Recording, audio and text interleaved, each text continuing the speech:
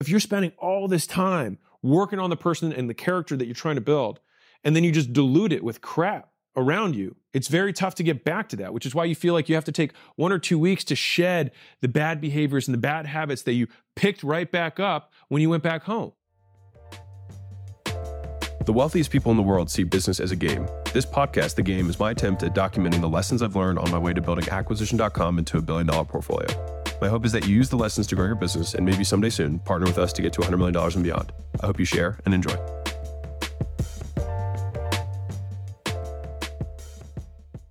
I don't go home for the holidays, and that surprises a lot of people. And I don't do it because I don't like what going back home does for me. And that's not just family, that's friends, environments, places I go to, people I speak with, anything.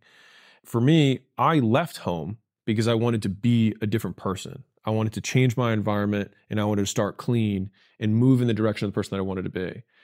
I think the main reason that I want to make this is because there's probably a younger version of me out there that is terrified of the idea of not listening to their parents and going home for the holidays. Listen, if you love your family and it's like the highlight of the year, then fucking go. If I'm talking to young Mosey, the biggest fear that I had was what people would think about me if I didn't go out with them when I was back home. Because it's like, well, I'm back home for a week. They're like, yo, you're back home, let's whatever. And I would feel obligated because I'm back home and I'm only back home a couple times a year. But the reason that I haven't been in touch with that person when I'm not back home is because they try and meet me in my past and treat me in a way that I used to accept them treating me. As I've grown, in their word, changed, I no longer accept the type of behavior. And it's not just the things they say, it's how they say it. And a lot of times, like, it's not super direct. A lot of times it's indirect, especially if it's people who like you. This is why it's so tough. When you have a cousin or an uncle who says, oh, you know how you are. And they say it like that because they want you to be like, oh yeah, I know how I am. But the thing is that when you do that, you basically agree, you accept their label of who you are, which is often the person that you used to be, that you literally left there to try and change. This was super tough for me. Because, you know, I have lots of traditions and, hey, come on, like, Aunt whatever is going to make pumpkin pie again. And, oh, you know, so-so is bringing her meatloaf or whatever it is. And so you can't miss it. But the thing is you absolutely fucking can. You can absolutely miss it. I made a video about this 4 or 5 years ago, and it was one of my top videos that I made, and I thought it was worth a refresh. And one of the things I said was, I have become increasingly intolerant of people treating me in a way that I don't accept. And I said, you know, maybe in the future, 5 years from now, I'll look back on this and think, hey, maybe I was a little too harsh, maybe I was a little too extreme. And the reality is the exact opposite. I'm even less tolerant now than I was then. So if you're sitting on the couch, right, and someone says, hey, get over here. If they said something like that to me in that tone, I would say, don't talk to me that way. I'm not your dog. Like, what do you need? They're like, just get over here. And I'd be like, no, you're just repeating the same thing. And then it gets this really awkward point. In those awkward moments is when you reframe and you reteach someone to treat you.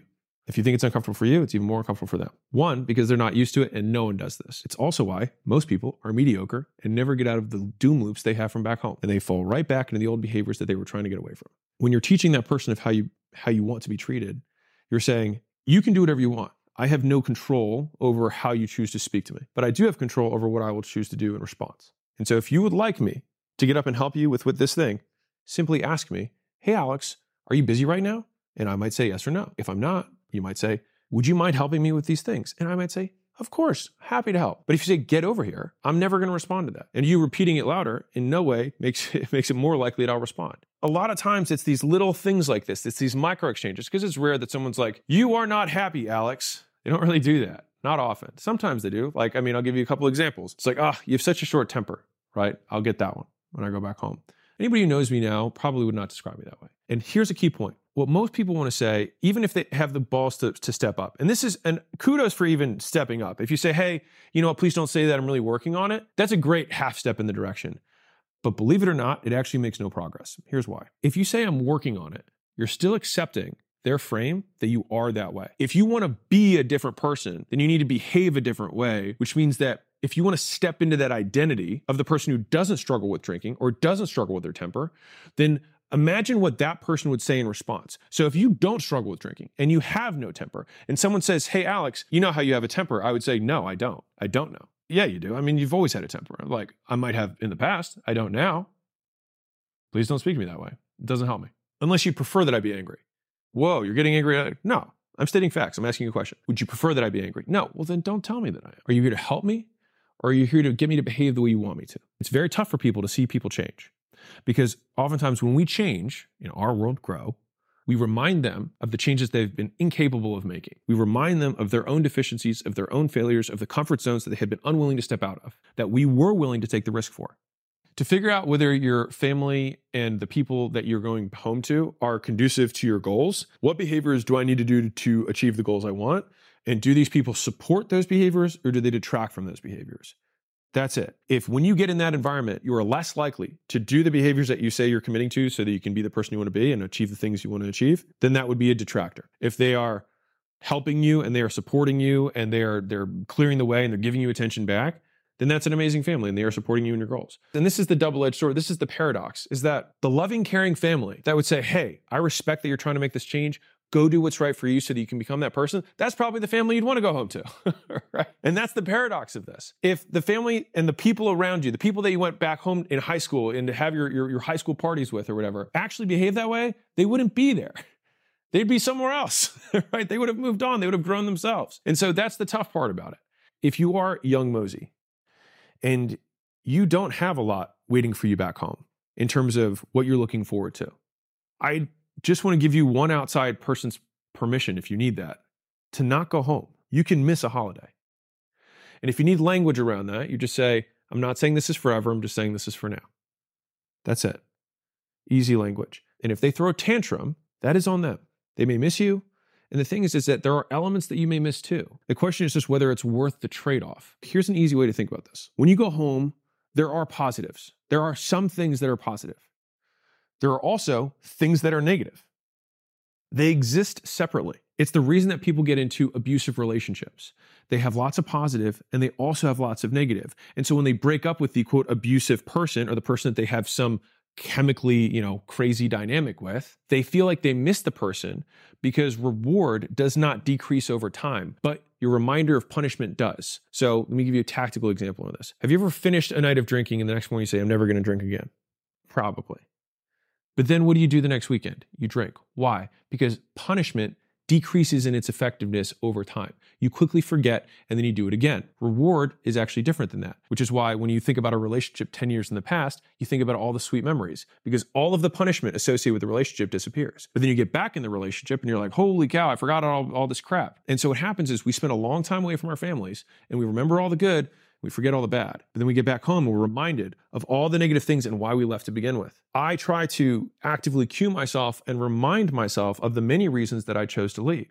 Center point of that is because I didn't think it would help me become the person I wanted to become. Especially, this is for young Mosey, if you're in a season right now of trying to become a new man or a new woman, and you're trying to flex your muscles of being on time, of being consistent, of maybe not drinking too much, of staying in the rhythm that you're in, right? You've got this little work grind that's going, you've had a good streak, you're like being productive, you're making progress.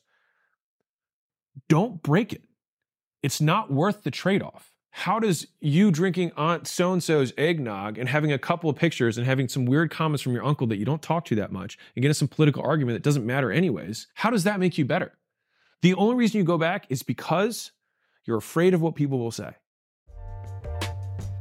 Hey guys, love that you're listening to the podcast. If you ever want to have the video version of this, which usually has more effects, more visuals, more graphs, drawn out stuff, sometimes it can help hit the brain centers in different ways. You can check out my YouTube channel. It's absolutely free. Go check that out if that's what you are into. And if not, keep enjoying the show. Imagine, play it out. You've got the whole family there and not you. Version A, they just forget that you're not there and they keep living their lives, in which case, kudos, it's fine. On the other hand, the entirety of the room shit talks you the whole time you're there. Are you really sad you're missing it? You choosing not to go has no downside in terms of if they have a negative experience or you have negative experiences being there and if they treat you negatively. And so we have all these positive memories because it's impossible to live an entire life without positive memories, right? You just also have negative ones. And the question is the upside worth the downside? And so for me, especially as I was coming up through this, I noticed that I would get tons of anxiety going into the holidays. I would dread certain occasions. I would dread certain traditions that would happen. And I hated all of it. And one day I was like, why am I putting up with this shit? Like there's no rule that says I have to go back. And then I gave myself permission to not go back. You know what happened?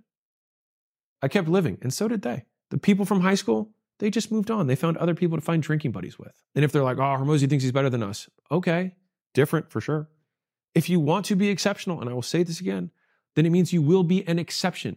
The majority of people will not behave the way you are. They will say, why are you acting so weird? Why are you behaving this way? This isn't normal. What's going on? They're going to ask you these questions because they want you to get back in line. But back in line leads down the road, and you know where that road ends, and you know that's not where you want to be. That's for anybody who doesn't want to go home. Now, if you do have elements of people who you do love there and you have elements of people you don't like there, then I would say just avoid the people that you don't want to be with. And that means that you can just simply not respond to their text when they ask you to hang out. I know, crazy. You can also just not put yourself in, like if someone says, hey, sit next to me, and you're like, I don't want to. Crazy.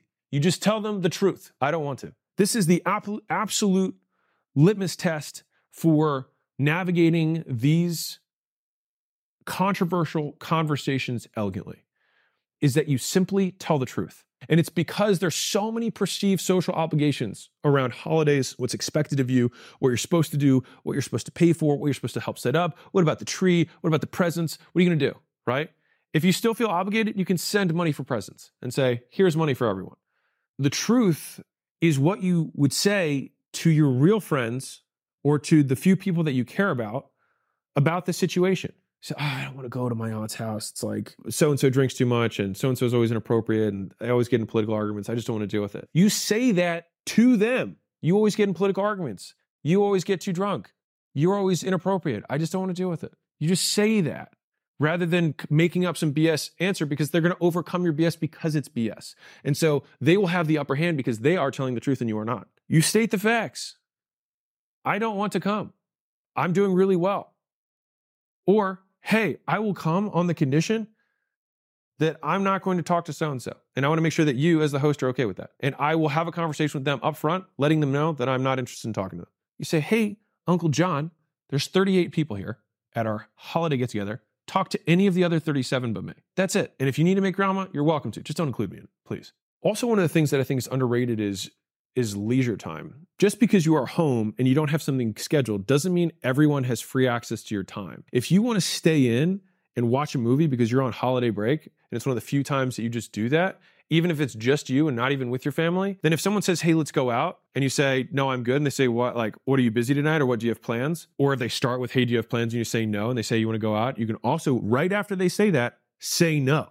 Because rest is productive if it nets you a gain in how much you can do. If you rest well during the holidays and you're more productive after the holidays, that's a good thing. If you feel like you have to recover from your holidays, then you don't even get the main benefit of holidays. If we think about how we curate our environment, the wealthier the people that I meet, the more contained and pristine their environments are. They don't allow people who are detracting from the people they want to be and the behaviors they want to do in. And so think about Elon Musk or Jeff Bezos or Steve Jobs. Think about the teams of people that they have around them. Do you think you could be an idiot and be in Elon Musk's presence? Do you think you can be a drunkard and be in Bezos' presence? Do you think you can be like an idiot and passive aggressive and make snide remarks in Steve Jobs' presence? No. Why? Because they're intolerant of that. They have a higher standard. And so if you remember the first girlfriend or first boyfriend you ever had versus what your standards are today, your standards rise as you grow. As you become better, so too do your expectations, or rather should your expectations become, of others that you surround yourself with. And so if you're spending all this time working on the person and the character that you're trying to build, and then you just dilute it with crap around you, it's very tough to get back to that, which is why you feel like you have to take 1 or 2 weeks to shed the bad behaviors and the bad habits that you picked right back up when you went back home.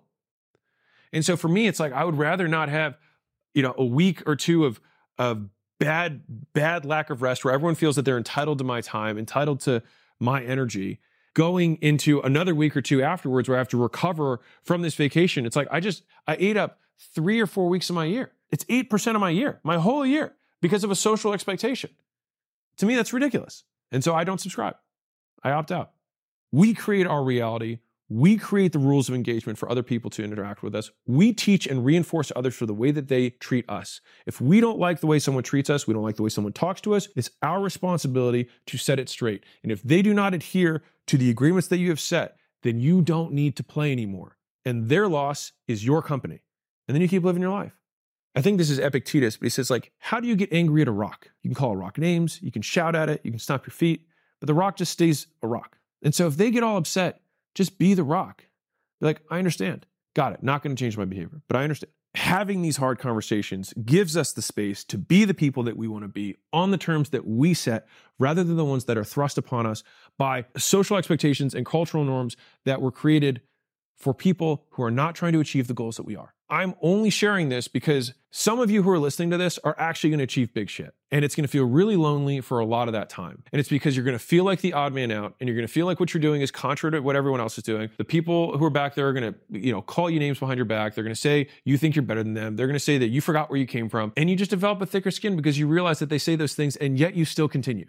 And yet you keep living, and you keep getting closer to your goals. And then the thing is goal after goal starts falling down, and you get more and more evidence that this path is the path you should be on. And you'll feel more and more confident, to the point where in the future, you just have no issue with that. You'll have zero tolerance. Someone texts you, just block them. I don't care. I don't need it. I just don't need it. And so I am significantly less tolerant than I was in my first video 4 or 5 years ago. And I was pretty intolerant then. Maybe 5 years from now, I'll recant all of this stuff. But maybe 5 years from now, I'll say the same thing that I do now. And maybe I'll be even less tolerant. I'm making this for young Mosey who needs to hear that. And if you have an amazing family, that's awesome. Go back, enjoy the holidays, keep living you. But this is just for the people who aren't stoked about going back for the holidays and are not sure what to do.